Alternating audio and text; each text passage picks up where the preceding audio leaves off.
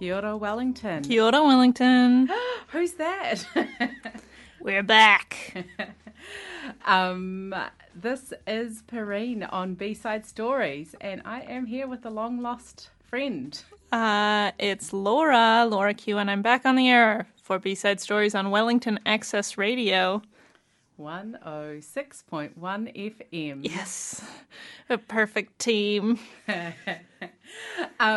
Laura, you have been on the road, physically on the road. I have. I've been away for 6 weeks. Woohoo! I had a big trip back to the U.S. to visit my family and also see the world. And it was just a joy. And I skipped out some of Wellington's winter, so that's always a good thing to do. Wait, don't you like winter here? Well, I like in small doses. Not 8 months of the year? No, that's right. All right, what have you been up to? Well, I did a lot of looking around. I visited my mom's family. They live in southeast Wyoming, which is like, the desert. Your mum is made famous on Flirting with 30 podcast. That's right. If you ever have listened to my Flirting with 30 podcast, which you can find on iTunes or wherever you get your podcasts. She's cool. Yeah, my mom is from Wyoming, so I visited her family. They're all very much like her in character, so it was a fun time.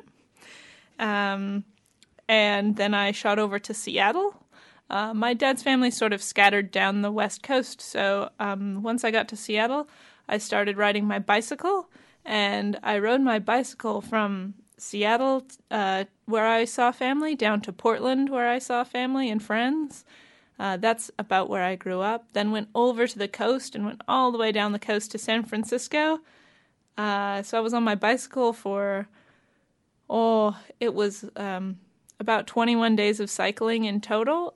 And then from San Francisco, had a bit of a tour around there and had tons of time to look around and do, touristy stuff before I took off to come home. And so how much time did you spend actually on your bike? Yeah, so it was about, because I had all of these stops along the way, it was about 3 weeks cycling. Just 3 weeks? Just 3 weeks cycling, but, a 6 week trip total. So I was stopped half the time and I was riding half the time. And it was awesome. When you're riding your bicycle, then it's about the journey, not the destination. So, you have a different kind of experience than if you're flying between cities or even if you're driving in a car. It's totally different. You spend a lot of time in the middle of nowhere. Yeah. Meet some different folks. Totally. It's quite a popular cycle touring route. So we met so many other cyclists when we were riding along the way.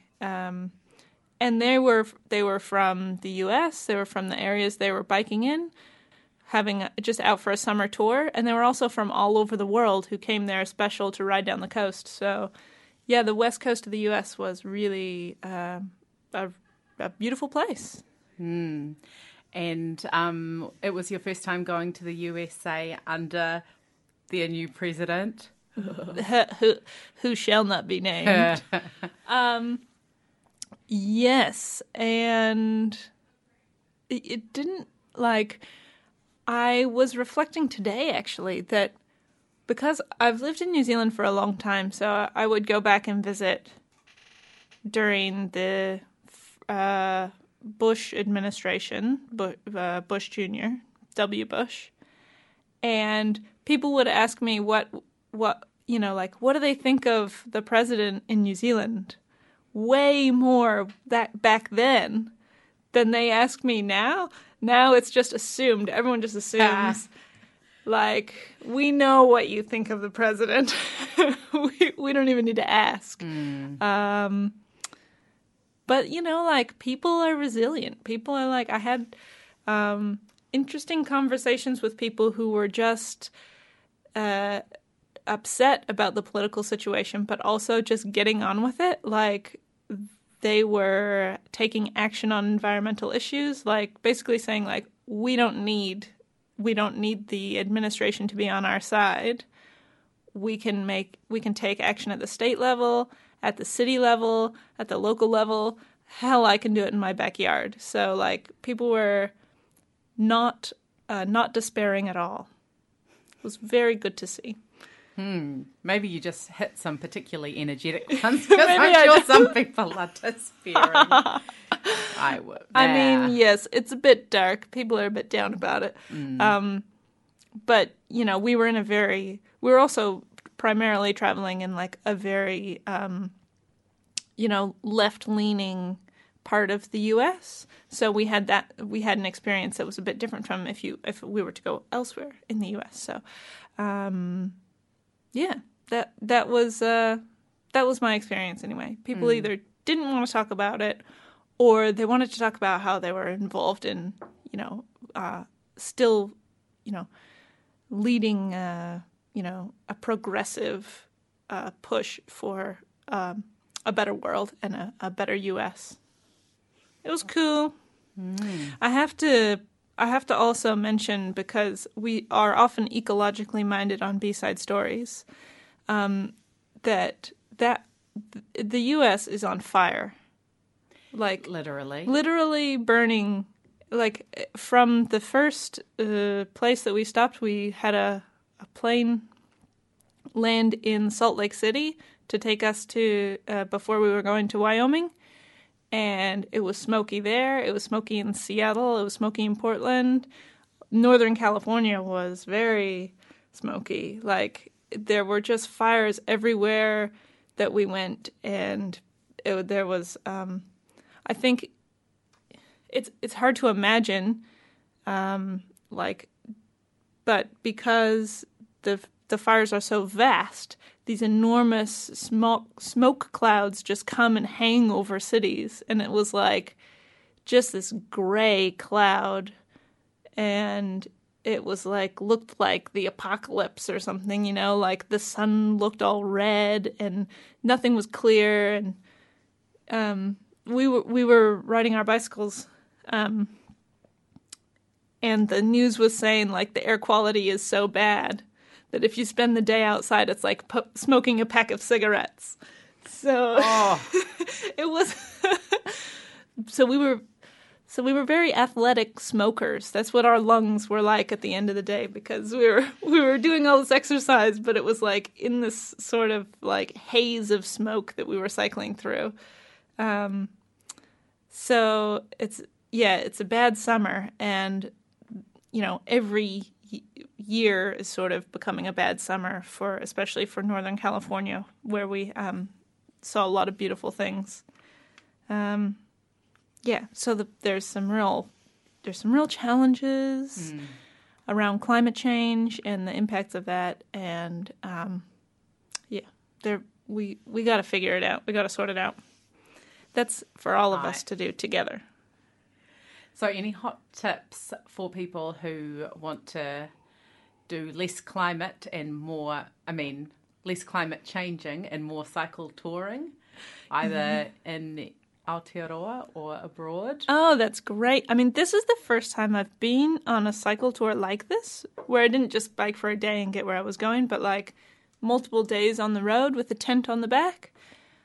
And it just made me feel like I could do anything. Like, it's quite a good confidence boost.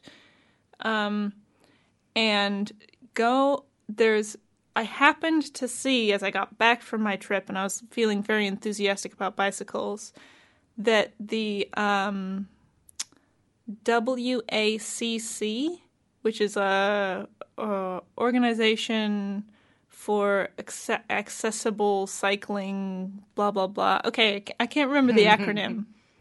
But the WACC in Wellington, if you type that into Facebook or Google, I'm sure you'll find their website. It's like a women's and other gender nonconforming people's organization that is a cycling advocacy group. They teach maintenance and stuff. They've got a new course coming up next month, which is Cycle Touring 101. It sounds awesome. And they're just like going to like give some tips, get everyone ready to do their cycle tour. And then there's an option at the end of the course to go with them on a 3-day cycle tour, which is cool because it's like if you go in a group, then it's a lot more like, it feels like, you've got some support and like guidance as you go along your way. So that's an excellent, excellent idea. But that's my top tip. Go get involved in the community and find other people who are interested in touring, like WACC. And my other tip is just, be brave. Just go for it. It takes a bit of planning, and the main thing it takes is time.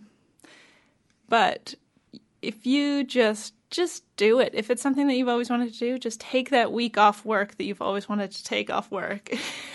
Don't feel like you have to cram it into a weekend. Take a few days off and just start riding towards something beautiful and see what happens, see what your experience is. You can cover a lot of ground on your bicycle. It's an amazing thing, and you're stronger than you think you are. Alrighty. Well, thank you for sharing. For the rest of the show, this evening, we have a special feature from Wellington Museums and Vinnie's Riso, a project that is marking 125 years of women's suffrage in New Zealand. Woohoo! Woohoo! But before we go on to that, just wanted to mention a cool event relating to suffrage that's happening next week, Edit for Equity. So Edit for Equity is an event series that aims to reduce gender bias on Wikipedia. It's run by Anti-Static with support from the Suffrage 125 Community Fund. And they're going to hold, from the week of the 9th to the 14th of October, next week, a series of 4 Wikipedia editathons in Wellington. So the aim of them is to improve coverage of women and non-binary people on Wikipedia, New Zealanders, and to increase the number of women and non-binary people who are editing Wikipedia. We'll put some info about that on our Facebook page. But for now, let's listen to Suffrage 125, the Suffrage in Stitches project.